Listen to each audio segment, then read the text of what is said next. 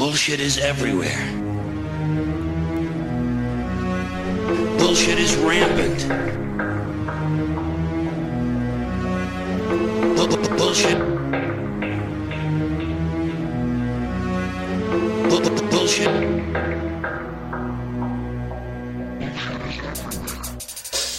I want you to get up right now and go to the window, open it, and stick your head out and yell, "I'm as mad as hell, and I'm not going to take this anymore!"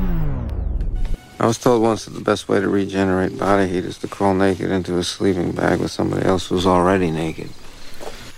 Welcome back to The Bullshit Filter. This is episode 21. My name is Cameron Riley, and with me is Ray, the dog ate my homework. Harris.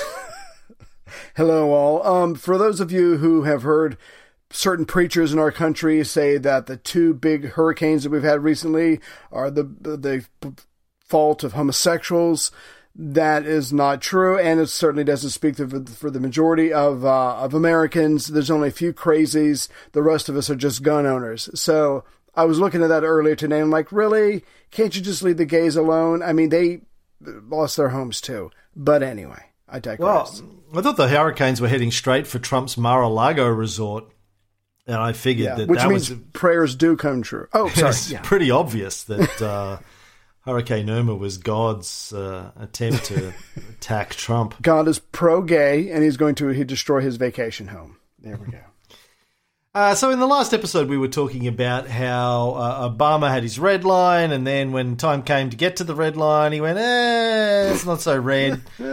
And he went to Congress, even though he knew Congress would say no. So it gave him an out. And then we were talking about how the US's case against Syria for the Ghouta attacks kind of looked pretty flimsy when you looked at some of the competing scenarios and the fact that the US was basically just making shit up, it seems, in terms of certainly the numbers of people who died and also where the rockets were fired from. Now, one high United Nations official admitted on television that the Syrian government was not responsible for the earlier attack on Khan al-Assal either. Carla Del Ponte told a Swiss TV interviewer that the attack, she was talking about the attack on Khan al-Assal, she said, this was used on part of the opposition, the rebels, not by the government authorities.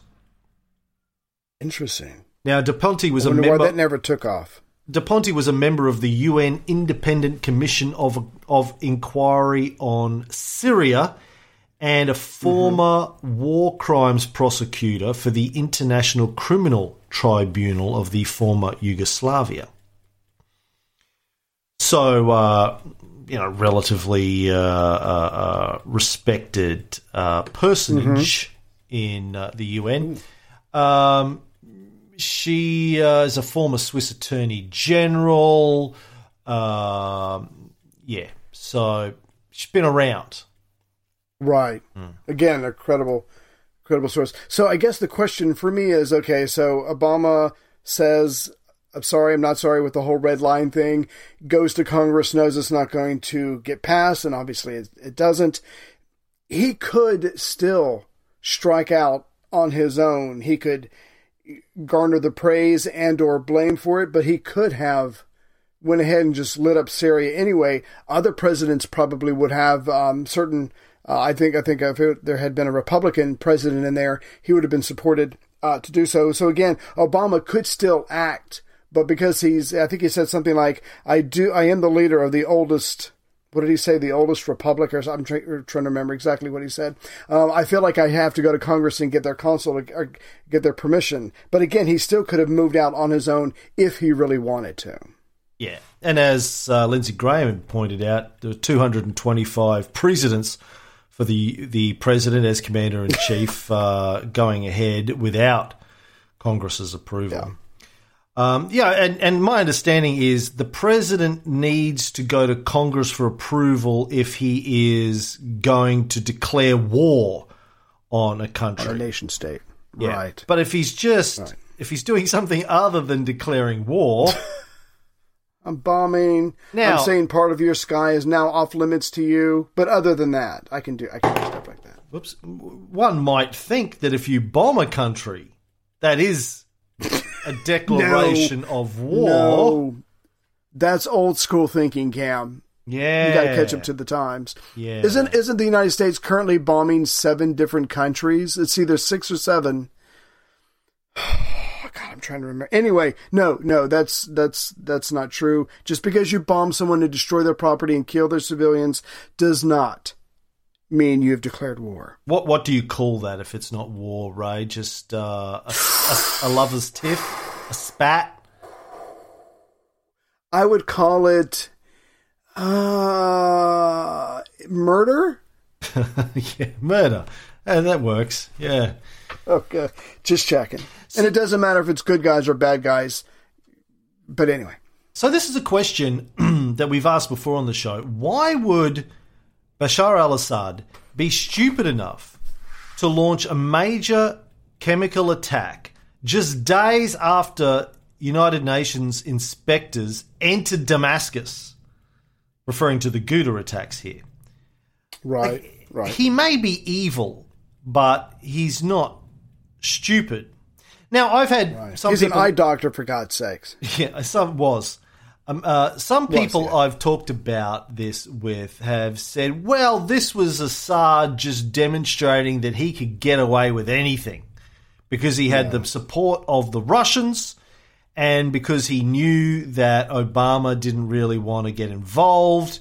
And so he just did this, being the Ghouta attacks. Badass. Yeah, just to show what a badass he is and how he can just flaunt his big swinging dick in public and no one will tell him to put it away. I don't buy that rationale. That doesn't make sense. And think back to that interview, those clips we played from his Barbara Walters interview. If his personality was such where he was just like, I'm untouchable, I can do whatever the fuck I want, a bit like Trump's statement, I could walk through the middle of Times Square and shoot somebody and I'd still be popular. Still get elected. Whatever his quote was. Assad on the Barbara Walters interview didn't just go, yeah, fucking I'm killing my own people. What are you going to do about it? Fuck you. I'm Bashar al-Assad, baby. I'm the BAA, the friendly way. That wasn't his persona. He was like, no, you Barbara, you do not understand. You have to tell me, like, where is the evidence for this, Barbara? I do not know what I sorry, Barbara. Hey, baby, how you doing? I don't know what you're talking about with the evidence. No. He was cold and calculating, and he was lying, but he wasn't fucked up crazy. There's a difference. He may be evil, but he's not stupid. Right. Now, right. The Justice Minister. Justice? That's not really a word, Cameron. Okay, Cameron. No. Justice Minister in Syria, Ahmad, was talking to journalist Reese Ehrlich. He said when the Syrian army was making progress in Al-Ghouta, the terrorists wanted the world to look at another issue, so they used chemicals again. So that was obviously the line that the Syrian government was pushing forward, that it was the rebels who were doing it while the UN inspectors were there in order to create more global attention on the fact that the Syrian government was brutal and had chemical weapons. And the rapidity with which particularly the White House jumped on the bandwagon and started falsifying facts and numbers, as we talked about in the earlier episode, sort of suggests to me that they were in on this somehow, that they knew who was really responsible for it, or that they had just decided that whatever happens, we're going to blame it on the Syrian government. You didn't see the White House come out and go, well, there are various possibilities here and various schools of thought, and we need to be careful in assessing the evidence. They were, it's the Syrians. Now, they had been more circumspect previously, but this time they just seemed to jump in, boots and all. Yeah.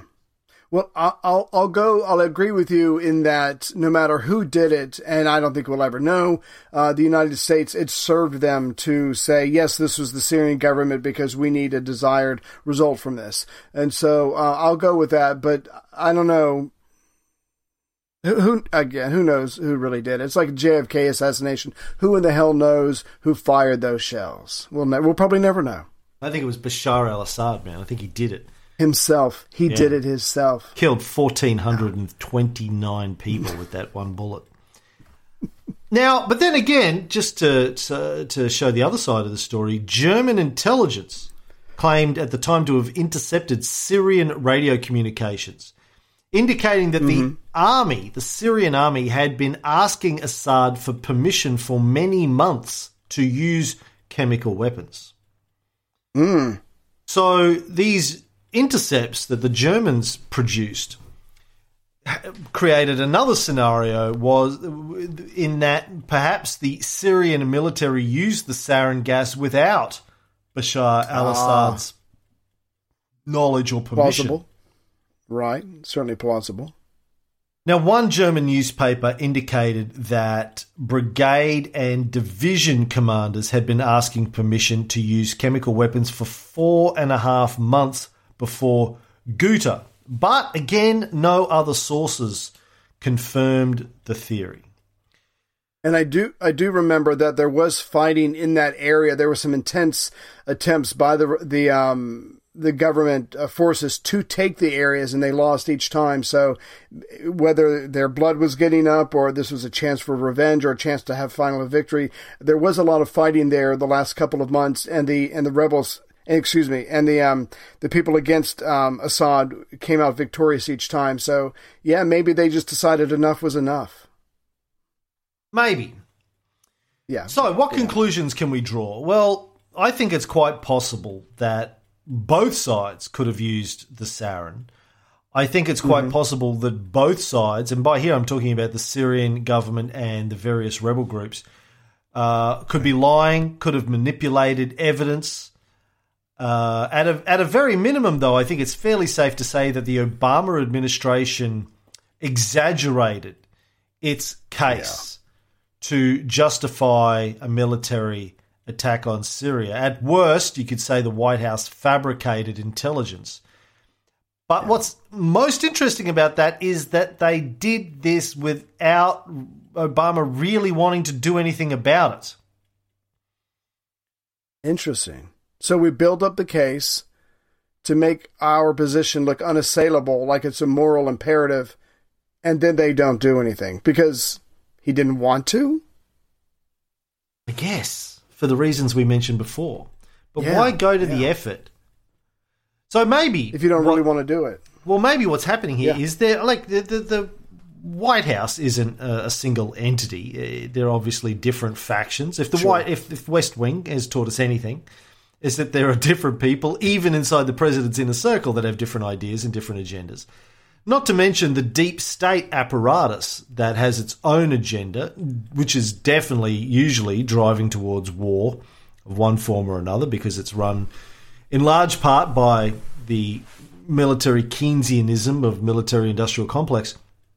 So it's quite possible that a lot of this intelligence was fabricated or exaggerated by different departments, people providing information to the White House. The White House ran with it, but Obama shied away at the last minute because he didn't want that on his record or in his conscience, perhaps, to give him, maybe more credit than he deserves, because he's been bombing the fuck out of civilians for 8 years. But at this point, whatever it was, when did he get in? 2008, so 5 years.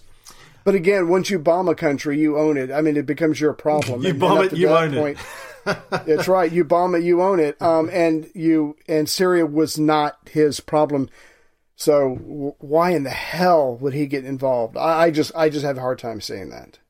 I think there's nothing for him to be gained except for stocks in the war industrial complex. The bottom line is, no one, even up to today, as far as I'm aware, has presented any convincing evidence of who was responsible for the Al Ghouta attack. Right, I can see that.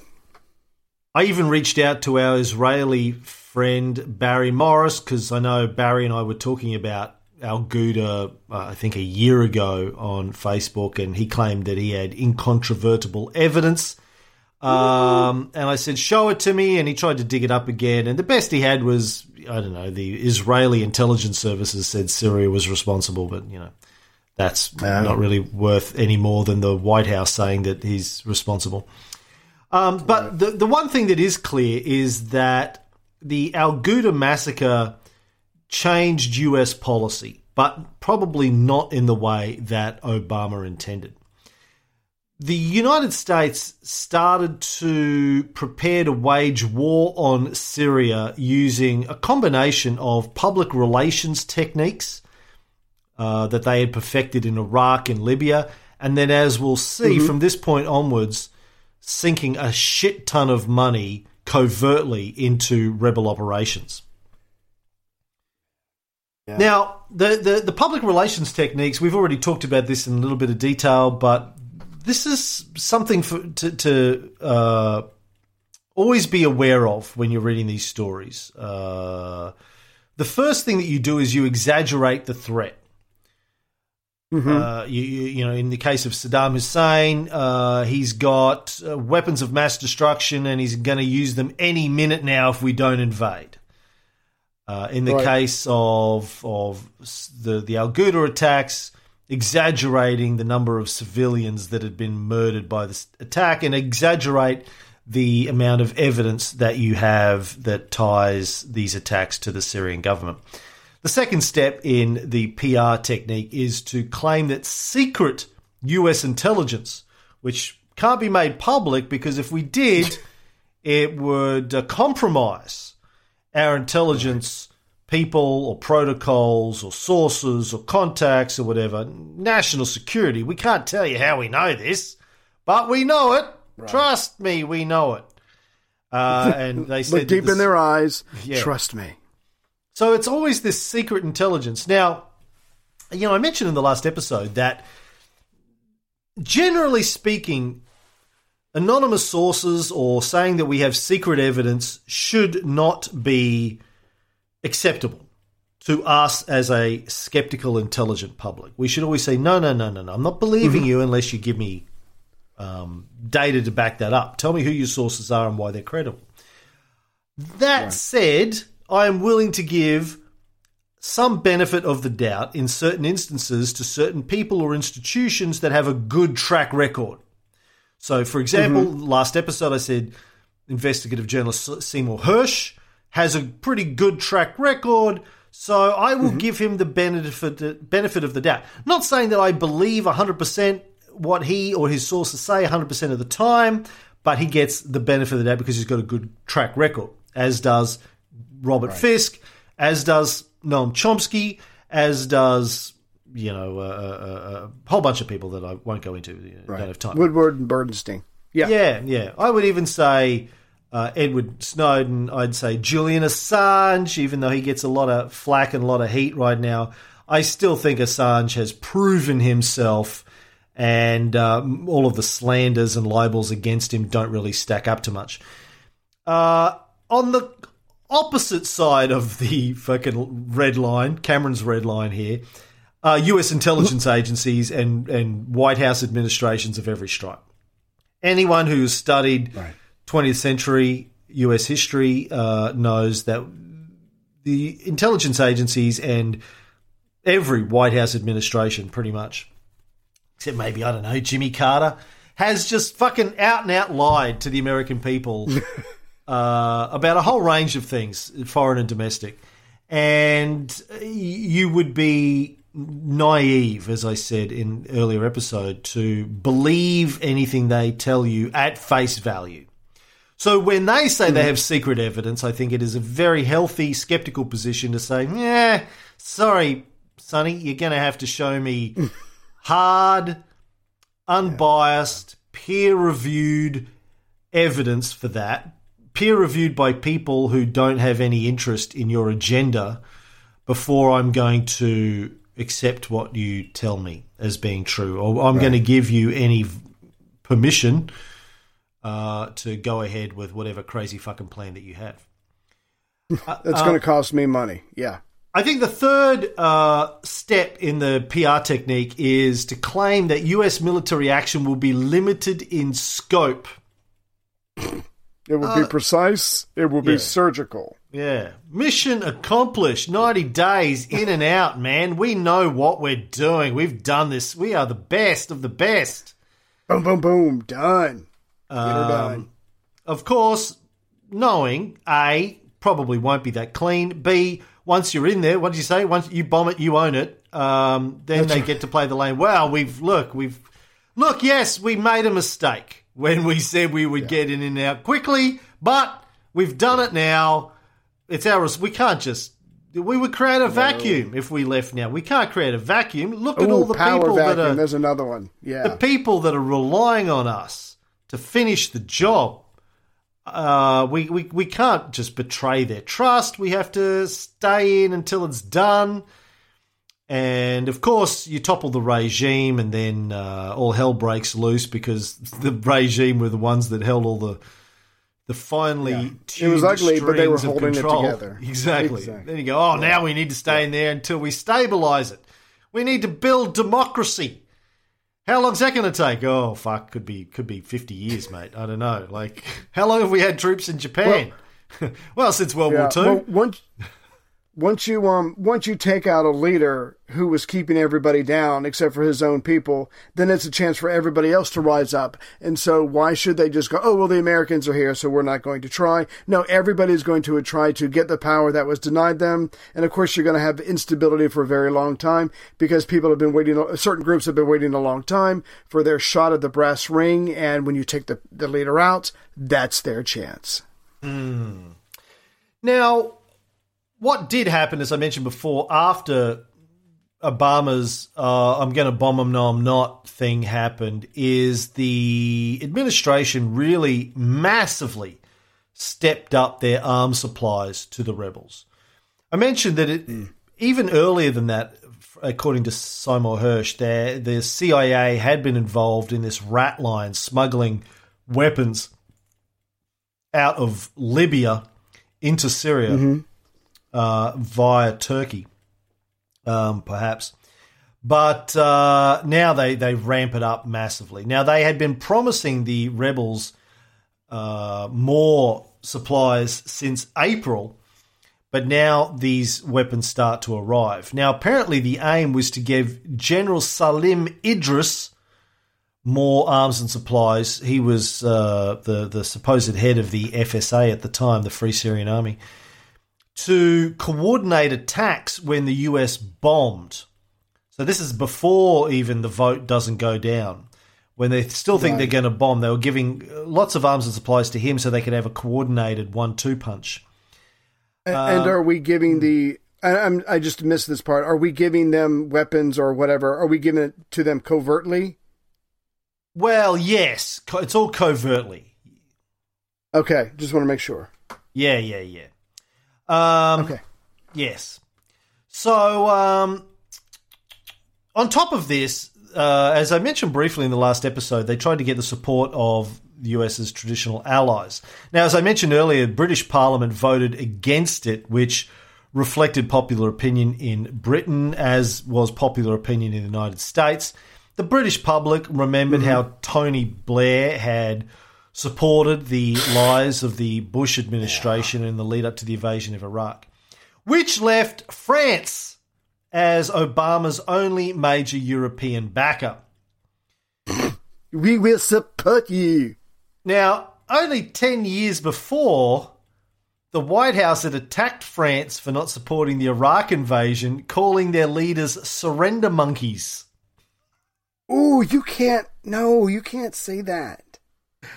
But now Secretary of State John Kerry was proclaiming France as our oldest ally. From surrender monkeys to our oldest ally. The difference a decade makes. What have you done for me lately? Surrender monkeys. Like... I don't even know. I don't know. I mean, I get freedom fries from French fries. That I get. Surrender monkeys. You're not even human. You're not man. You're not. I don't get it. I don't get it. Well, here's the thing. It started on The Simpsons. That term. As a term for French people. In a 1995 episode of The Simpsons, the French were referred to as cheese-eating surrender monkeys. Jesus. And somebody picked that up and ran with it, did they? Yeah. Well, actually, it was groundskeeper Willie in this 1995 episode where he called the French, "Bonjour, you cheese-eating surrender monkeys." I should have got a clip of that for the show. That sounds like something he'd say. Yeah. Now, but after the sort of Iraq invasion and the French not supporting the Iraq invasion, it had been sort of picked up, I think, by the media and various politicians. There was a National Review article titled "Top 10 Reasons to Hate the French," and that was part of them because they were cheese-eating surrender monkeys. In Australia, our opposition leader, Bill Shorten, still our opposition leader, described the government of Australia as the cheese-eating surrender monkeys of Australian jobs. Damn. Anyway. So, cheese-eating surrender monkeys. But they were supporting the US in this one. And as we have seen in earlier episodes, they had also supported the attack on Libya. In fact, they'd probably been one of the main proponents of the attack on Libya with the Sarkozy government in power. Right. Now, the Obama administration also sought support from the Arab League, who we know had already been attacking the Bashar al-Assad administration with sanctions and words. They had supported the Western attack on Libya, the Arab League, but not a single member of the League would openly support the United States' desire to bomb Syria. Why do you think that was? Because payback's a bitch. That's going too far. That's if I can use Obama's term, that's a red line for the Arab leaders to support the devil, which is the United States, in bombing one of your own. Just is completely unacceptable. And you are a leader who is going to have a lot of people in your country and outside of your country turn away from you. That's just political suicide, I would imagine. Yeah, I think that's possibly part of it. I think it's not the optics of that aren't great. Supporting the great Satan bombing Muslims. Yeah. Yeah. Now, Obama was criticised by the Republicans in particular for not having a Syria policy, but in fact he did have a Syria policy. It just didn't work. Very early on, the CIA had begun working with Syrian exiles, trying to create credible pro-US rebel groups to fight the al-Assad administration. But they just failed. Are there any pro-American Syrians in Syria? I mean, you need at least 5 to get together to make a group. Can you find 5 people? But this is the fascinating thing about this whole exercise. Yeah. The US spent years and probably close to $1 billion, the CIA spent, covertly trying to put together a pro-US rebel army. And in fact, 5 is literally what they came up with after all those years. They reckon they had about 5 guys they could trust. Right. Now, so that's about $200 million each for each person. You have to wonder why it was so hard. The rebel groups want to get rid of Assad. The US come and say, we'll help you get rid of Assad.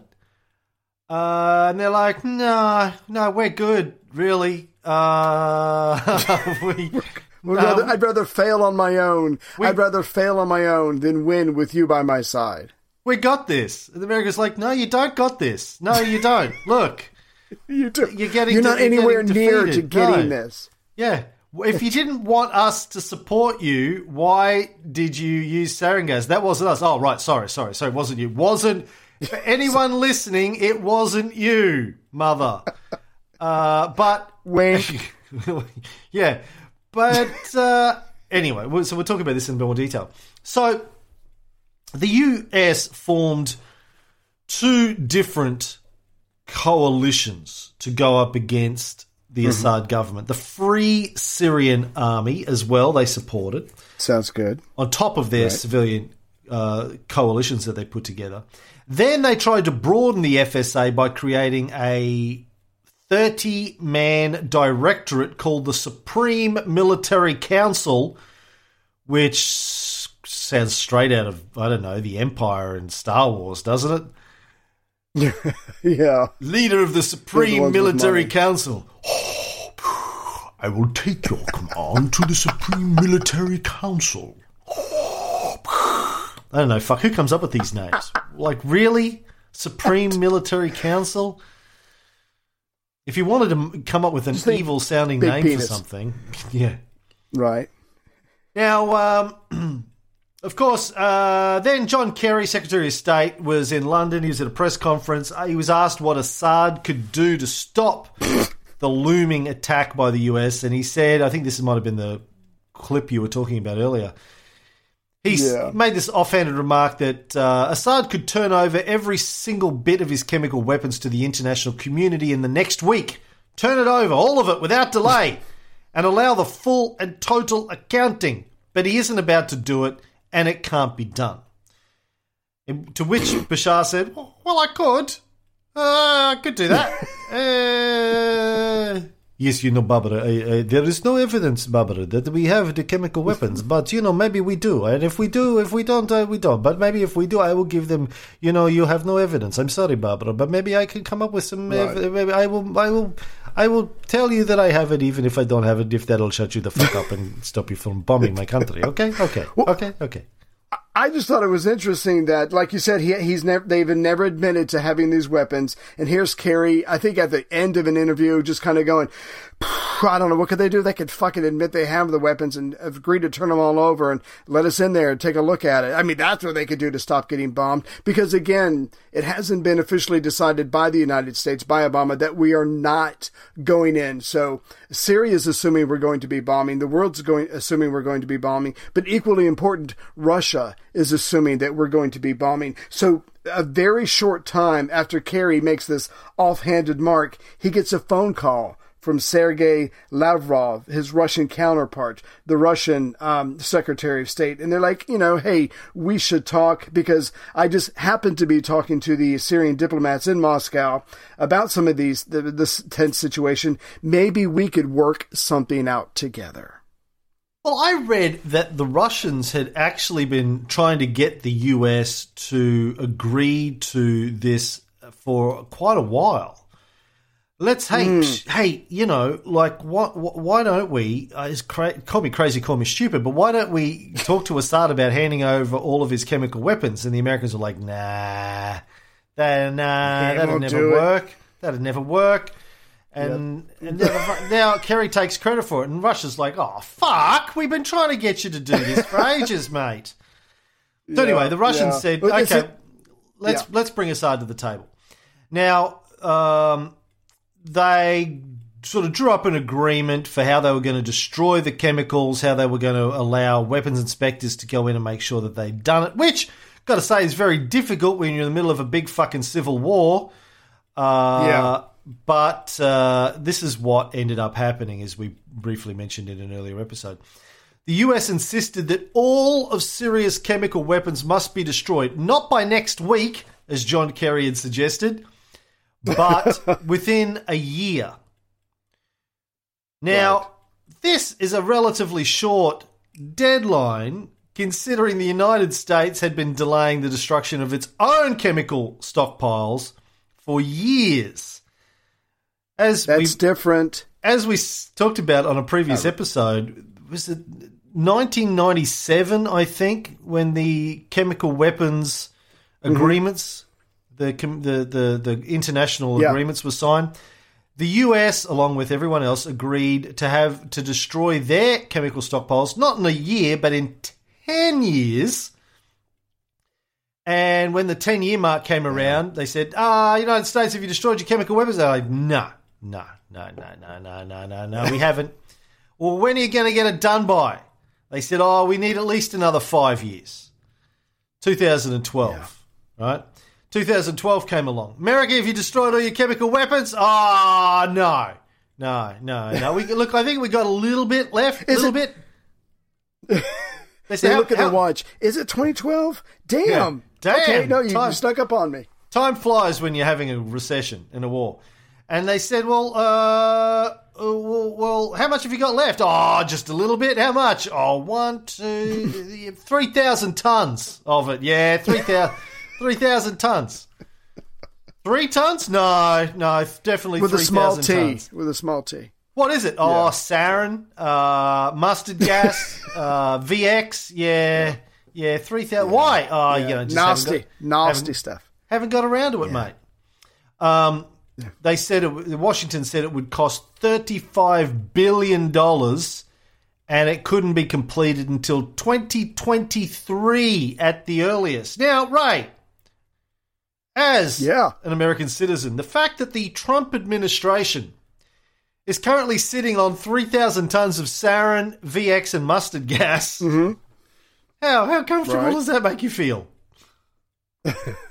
Well, it's probably not good, but I understand that they have to take the money that they could use to destroy all that, which is extremely important. But they currently have to build a wall, which is going to be about $20 to $25 billion. As soon as we get that wall built, then we'll start saving money to destroy the gas. I freaking promise it. I think the Mexicans are paying for that wall, Ray. It shouldn't be an issue. Well, Mexican Americans maybe, but no, not the Mexicans. Like Mitt Romney, he's a Mexican American, right? I wonder if he's going to get thrown out of the country under the DACA renunciation. It's possible. Yeah. Now, obviously, the US wanted Syria to, step it up a little bit compared to their. Like, yes, we are going to take 25 years to destroy our chemical weapons, but you've got a year to do it. And the Obama administration obviously were very pleased with the fact that Syria agreed to this. They hailed it as a major breakthrough, but their failure to bomb Syria had them criticised, particularly from conservative and ultra-conservative sides of American politics, and also from the rebels in Syria. The rebels in Syria were very upset about the fact that they'd gone to all this trouble to stage a gas attack and the US still didn't come to the party. Yeah. Well, it just gets me that if we could have bombed until the cows came home, as we say in Virginia, and we still would not destroyed all their chemical weapons. And so we come up with a deal where they promised to let us in, to gather it all up, take it out of the country and destroy it. And let's say that they're lying, that they hide a little bit of it, whatever. We all do that. We all lie. We all tuck it in, whatever. It's still a hell of a lot better than spending millions or billions of our dollars on bombing, trying to get to their chemical weapons and not succeeding. But like you said, playing politics, the conservatives and a lot of other people on the right trash talk Obama, and a lot of people across the country, a lot of people across the world saw Obama as weak because he did not put he did not keep what I'm trying to say. He did not match his rhetoric of the red line with action. So because he did not bomb, he lost a lot of respect around the world. But again, we all now know that Trump recently signed off on the deal, saying that they did pretty well. So again, I just don't understand. But again, it's all politics. No matter what your enemy does, even if they do something well, you find some way to trash them while they're succeeding. What? Trump signed off on what deal? No, maybe I'm thinking of the Iran deal. Sorry, different. That's the nuclear deal. Sorry, that's coming for later. I apologize. Ray, the dog ate my homework, Harris, ladies and gentlemen. So but this, even though the Russians helped a lot with this, and I just think Obama should have got a lot more credit than what he did, but that's not the way politics works. And he was trashed inside and outside of his own country for taking a non-military way out, and he did not keep his word when someone crossed the red line. Mm. And now that they've struck this deal with Assad, it adds another level of complexity because they now have a vested interest in keeping Assad in power. Because otherwise the whole deal to destroy the chemical weapons is good for nothing if he's removed because the deal's with his government. Now, meanwhile, in May of 2013, a few months before the Ghouta attacks, the rebels took their first regional capital, not sure that's a word, capital, Raqqa in northern Syria. Now, this was a huge defeat for the Syrian government, as you can imagine. The rebels have taken their first capital city. Before the Civil War, the population of Raqqa was about 240,000 people, but an estimated 800,000 refugees had fled there from other areas of the country by early 2013. Can you imagine what that is like, Ray? You've got the infrastructure to support 240,000, even that probably not well, and then you've got 800,000 refugees. So, well, not only that, but I was just going to say, to make it even population. I'm sorry. To make the situation even worse, by 2013, you've had the drought going on for almost a decade. Even though the river Euphrates is going through there, it was the breadbasket of Syria. Very provincial life for these people, but you've got the drought. A lot of people are leaving, trying to go to the cities in the west to try to find food, try to find some way to make a living. But now you have the Civil War. There's a lot of fighting. A lot of refugees go back there, but times are going to be even harder because there's just no way to grow crops. So it is an absolute nightmare for these people. So the rebels might have this city, but it certainly isn't the gem that it once was. So in early 2013, a coalition of rebel groups from the Free Syrian Army, Ara al-Sham, al-Nusra, and ISIS took control of the city, created a rebel administration. Mm-hmm. And everyone was pretty excited about that for a minute or two. The Raqqa residents apparently were strongly opposed to the Assad regime, so they were happy about it. They at first welcomed the rebel coalition. There was an American reporter who managed to visit Raqqa in March, and he noted that the city was ruled by a coalition of militias, and it was possible to move around as a woman without a headscarf. I met an Alawite nurse who worked alongside Sunni peers.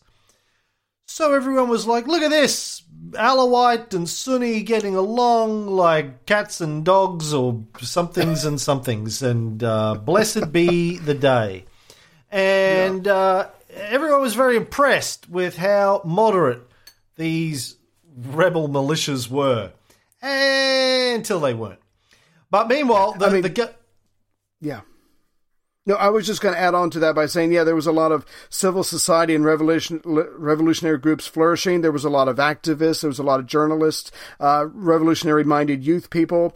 There was the citizens themselves were taking care of the city. They were cleaning up the streets. They were repairing things. They were helping each other. Like you said, it was very, very moderate. Everybody was relaxed, and they were just enjoying the fact that Assad was no longer in control of this area, this region, and the city. And so, again, a lot of people were able to relax in a way they hadn't done in a very long time. Most of them even went to the let's pull down this statue of Assad's father party. And again, so it's this, like you said, it's 10 minutes of the sun shining. They're getting everything they want. They're completely free from Assad, and then things begin to change. By the way, the city of Raqqa, do you know who founded it? Raqqa, or rock band. No, I don't know. Our old mate, Alexander? King Selly, mate. King Selly. Seleucus. The Selster. Damn. Yeah. Everything goes back to that first podcast. Everything goes back to the Alexander podcast. I'm convinced. That's not our first. What do you mean the first podcast? No, I'm not the first, the oldest. Alexander podcast isn't our oldest. What are you talking about? What the fuck? What the fuck is our oldest? No, not Caesar. Oldest, but... Caesar's our oldest. No, the timeline. I meant the timeline. Right. You're talking chronologically, not in terms of our... Chronologically. No, right. All right. Yeah, so Raqqa. So the government pulled its troops out but continued to bomb, and particularly bombing civilian locations around Raqqa with barrel bombs and missiles. Barrel bombs were being dropped from helicopters. Now, barrel bomb is typically an oil drum filled with shrapnel and explosives, particularly devastating on civilian targets. But very quickly, the main problem that the residents of Raqqa were having wasn't with the Syrian army, but with the rebels themselves. Because ISIS, of course, a.k.a. ISIL, a.k.a. Daesh, a.k.a. bunch of cunts, decided that they were an Islamic state, not just a rebel group. And they proclaimed themselves as the sole government of Raqqa, along with a variety of other northern cities that they'd conquered. And they started implementing their very harsh interpretation of Sharia law. They publicly beheaded 3 Alawites in the central square of Raqqa. They forced women to wear the hijab. They gender segregated the schools. They banned smoking. Now, that's where I draw the line, Ray. Yes. That's why I draw a sword and fight back. You can behead people all you like. No. But as soon as you say, Cameron, you can't have a stogie, that's when I'm going to pick up a fucking scimitar. That's when it hits the fan. Yeah, the ISIL leader, Abu Bakr al-Baghdadi. No, I'm saying that wrong. Baghdadi. He was the leader. I'm sure still... Like Baghdad. Baghdadi. Like Baghdad, but with an E on the end. Baghdadi. Baghdadi. Who's your Baghdadi, anyway, is what he used to say. That's his catchphrase. Hey, who's your Baghdadi? And they pay people out on shirts. He released a recording in April of 2013 asking people to join him. But the al-Nusra leader, Abu Muhammad al-Jalani, said no. But unfortunately, a lot of his followers went with ISIL anyway. Oh, shit, I'm going to get a T-shirt made up now. Just, who's your Baghdadi? Who's your Baghdadi? Who's your Baghdadi? Photo on it. And the ISIS black scroll. Oh my God. Who's your Baghdadi? If you do that, I would like to start auditioning for Cameron's replacement. But, so this guy comes in, and he's smart, and he starts saying what these guys want to hear. And so these fighters from this other group, the al-Nusra, start coming over to his to ISIL. Yeah, we've talked about him before. On a previous episode, Baghdadi. So yeah, he put it down. He's the ISIS guys just start taking over and becoming brutal on the people that they've recently rescued from the brutal oppression of the Assads. Now, this is what Assad has been warning about from the very beginning. If you remove me, these other guys are going to come in and things are going to be 10 times worse. And back in early 2013, we started to see examples of that already. Christians fled the city. Churches were ransacked. Within 2 months of them taking Raqqa, ISIS had started attacking the other rebel groups for not following their interpretation of Sharia law. Right. On August 14th, just before the Al Ghouta attacks, no, it's just after the Ghouta attacks. I think they were August 12th. ISIS blew up a car bomb in front of the headquarters of another rebel group.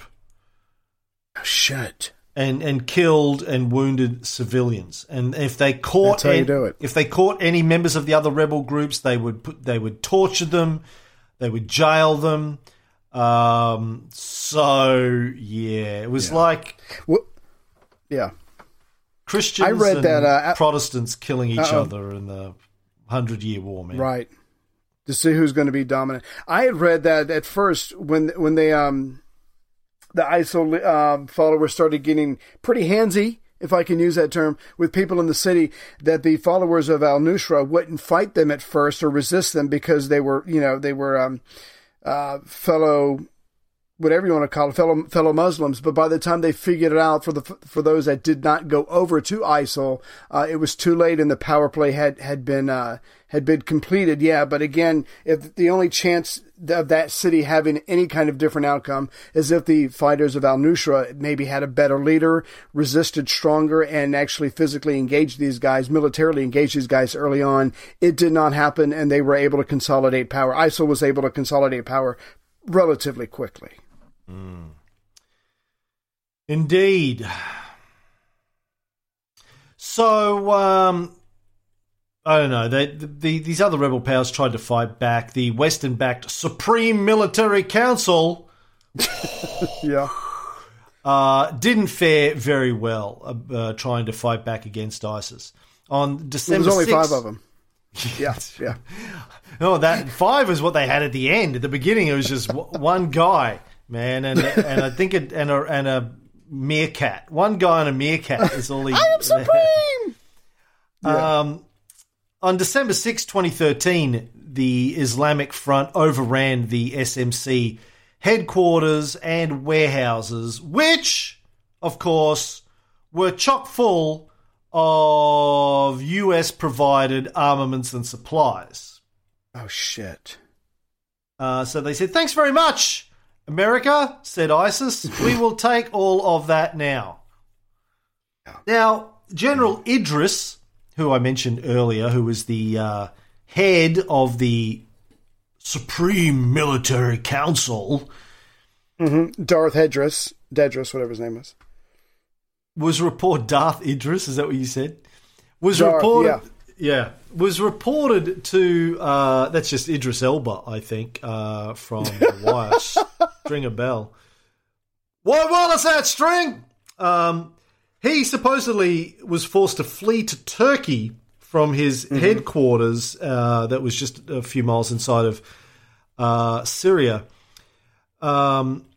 Stolen items included 40 pickup trucks, buses, 50,000 military rations, assault rifles, and even tanks. As well as office and communications equipment. So there was, I love that. They were like, "Oh, look, the Windows 2013. Yeah, that's really handy. We will take the world."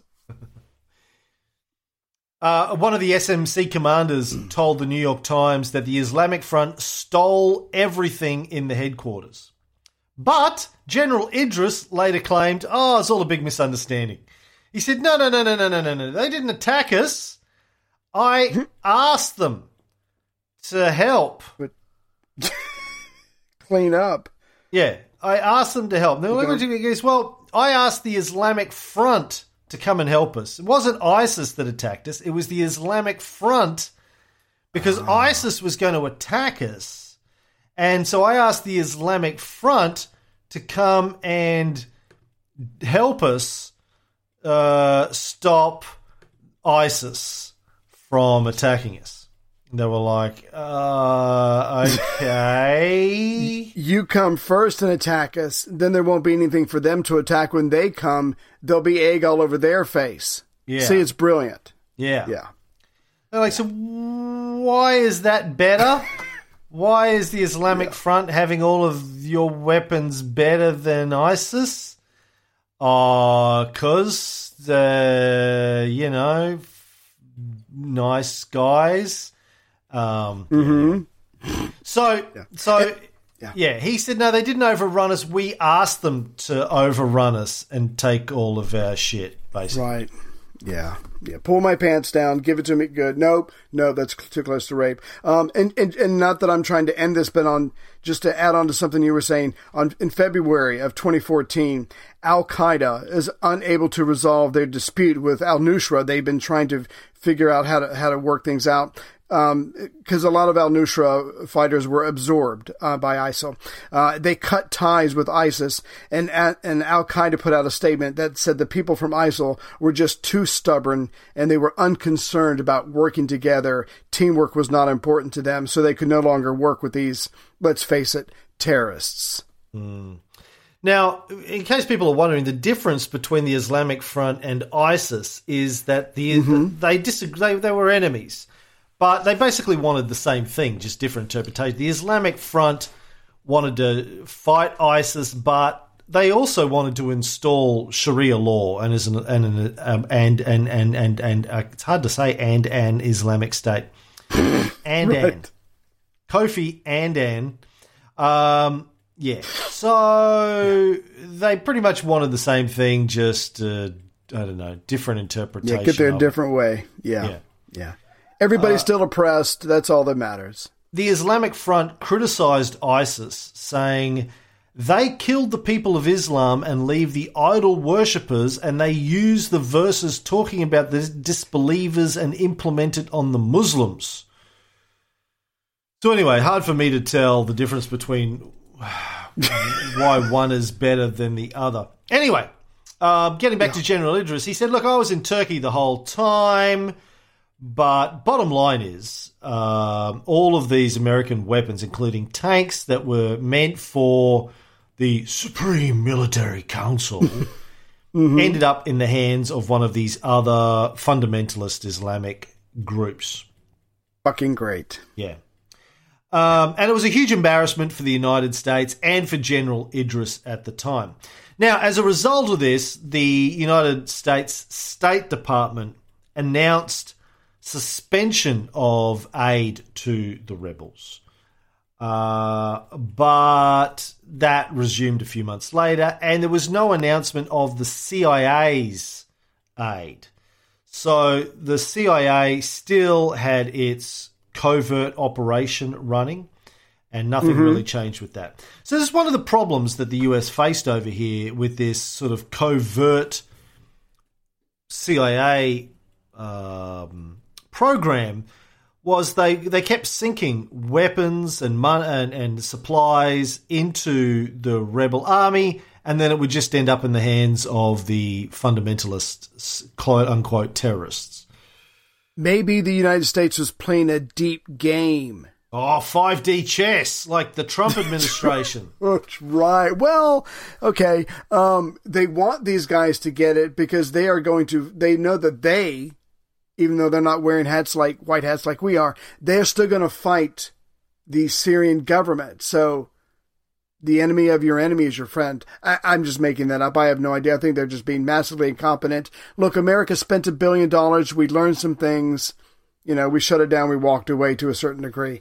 That's how you do these things. Now, a couple of months later, the SMC commanders held a secret meeting and sacked General Idris. Yeah. And replaced him with Brigadier General Abdul Ilah al-Bashir. No relation. No relation. Al-Nuaimi.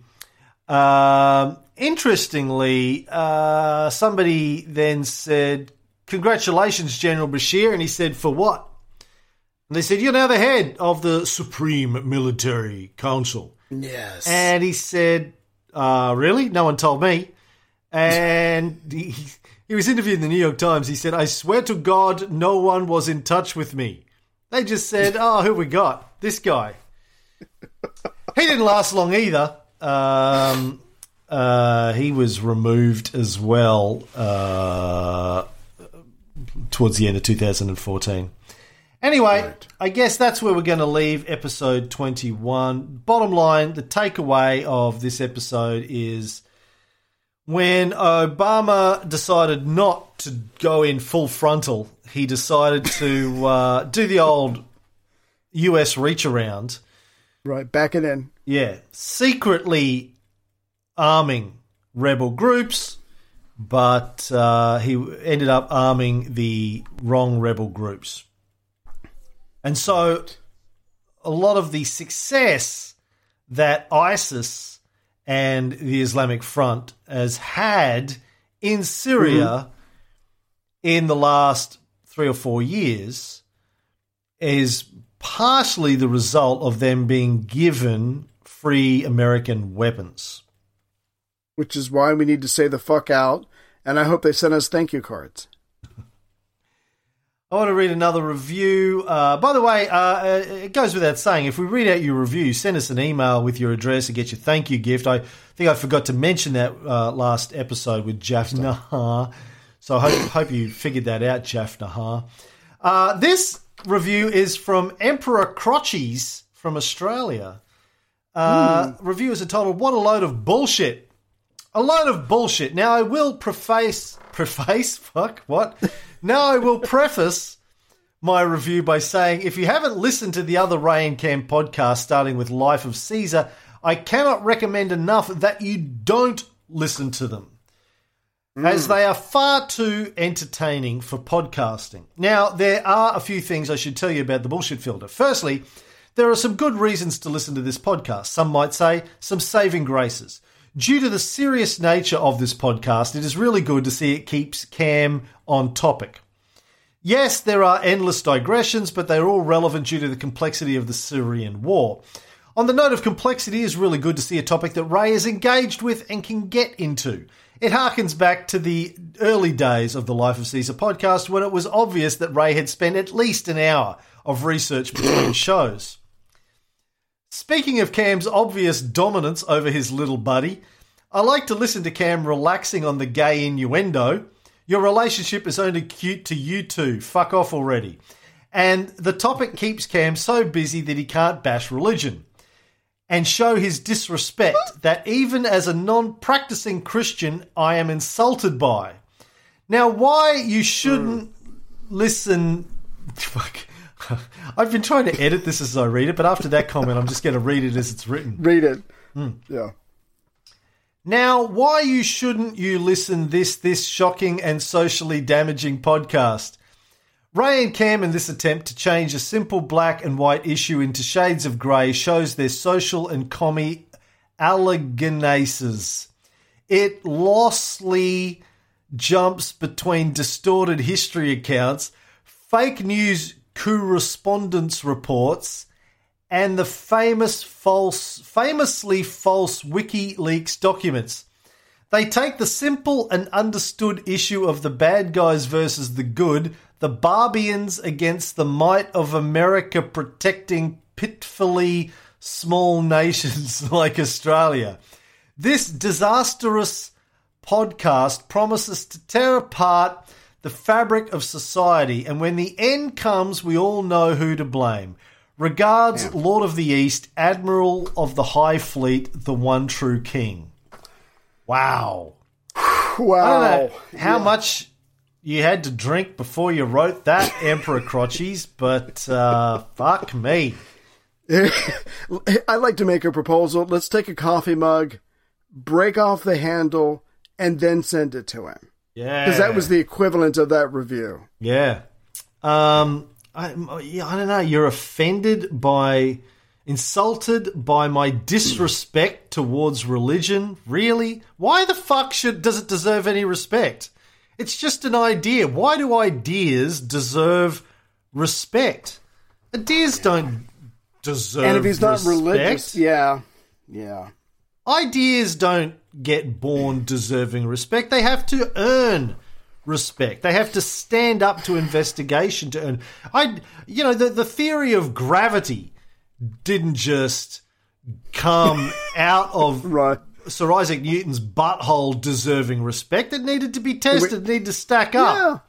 over and over and over again. Religion doesn't just deserve respect because people It believe doesn't get in a pass. It might not pay taxes, but it doesn't get a pass. And you're an Aussie.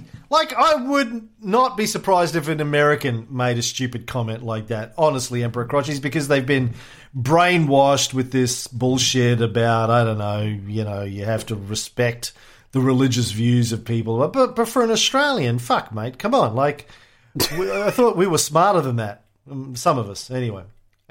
Thank you, Cam. Thank you, Emperor Crotchies. I gather that review was generally positive, so send us an email. You'll get your broken coffee mug. I got an email from somebody during the week. I don't know if you saw this. They wrote a review for one of the shows. I can't remember which one. And they sent me their address. This woman, Sheena, shout out to Sheena, literally lives 5 minutes up the road from me. I could walk to her address in 10 minutes. With a mug in your hand. With a mug, yeah. So that was kind of a little bit creepy. She didn't live there until she listened to the podcast. I think she just moved to be close to me. Oh my God! When you disappear, we're gonna know who it is. Yeah, it's Sheena. Make it a clean kill, Sheena. That's what's fair. Oh, I vaguely recall reading her review and her saying she didn't come to the meetup and us saying we could have played Sheena E songs and me playing Sheena. It's a Fabulous Life or something. Yeah. All right. Anyway, we'll be back.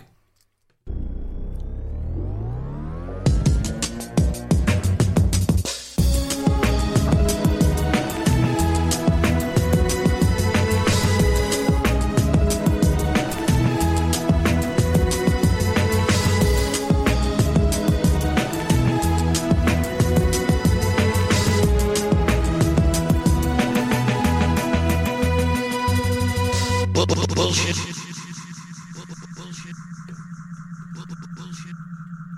Our president is weak and indecisive in the eyes of the world right now.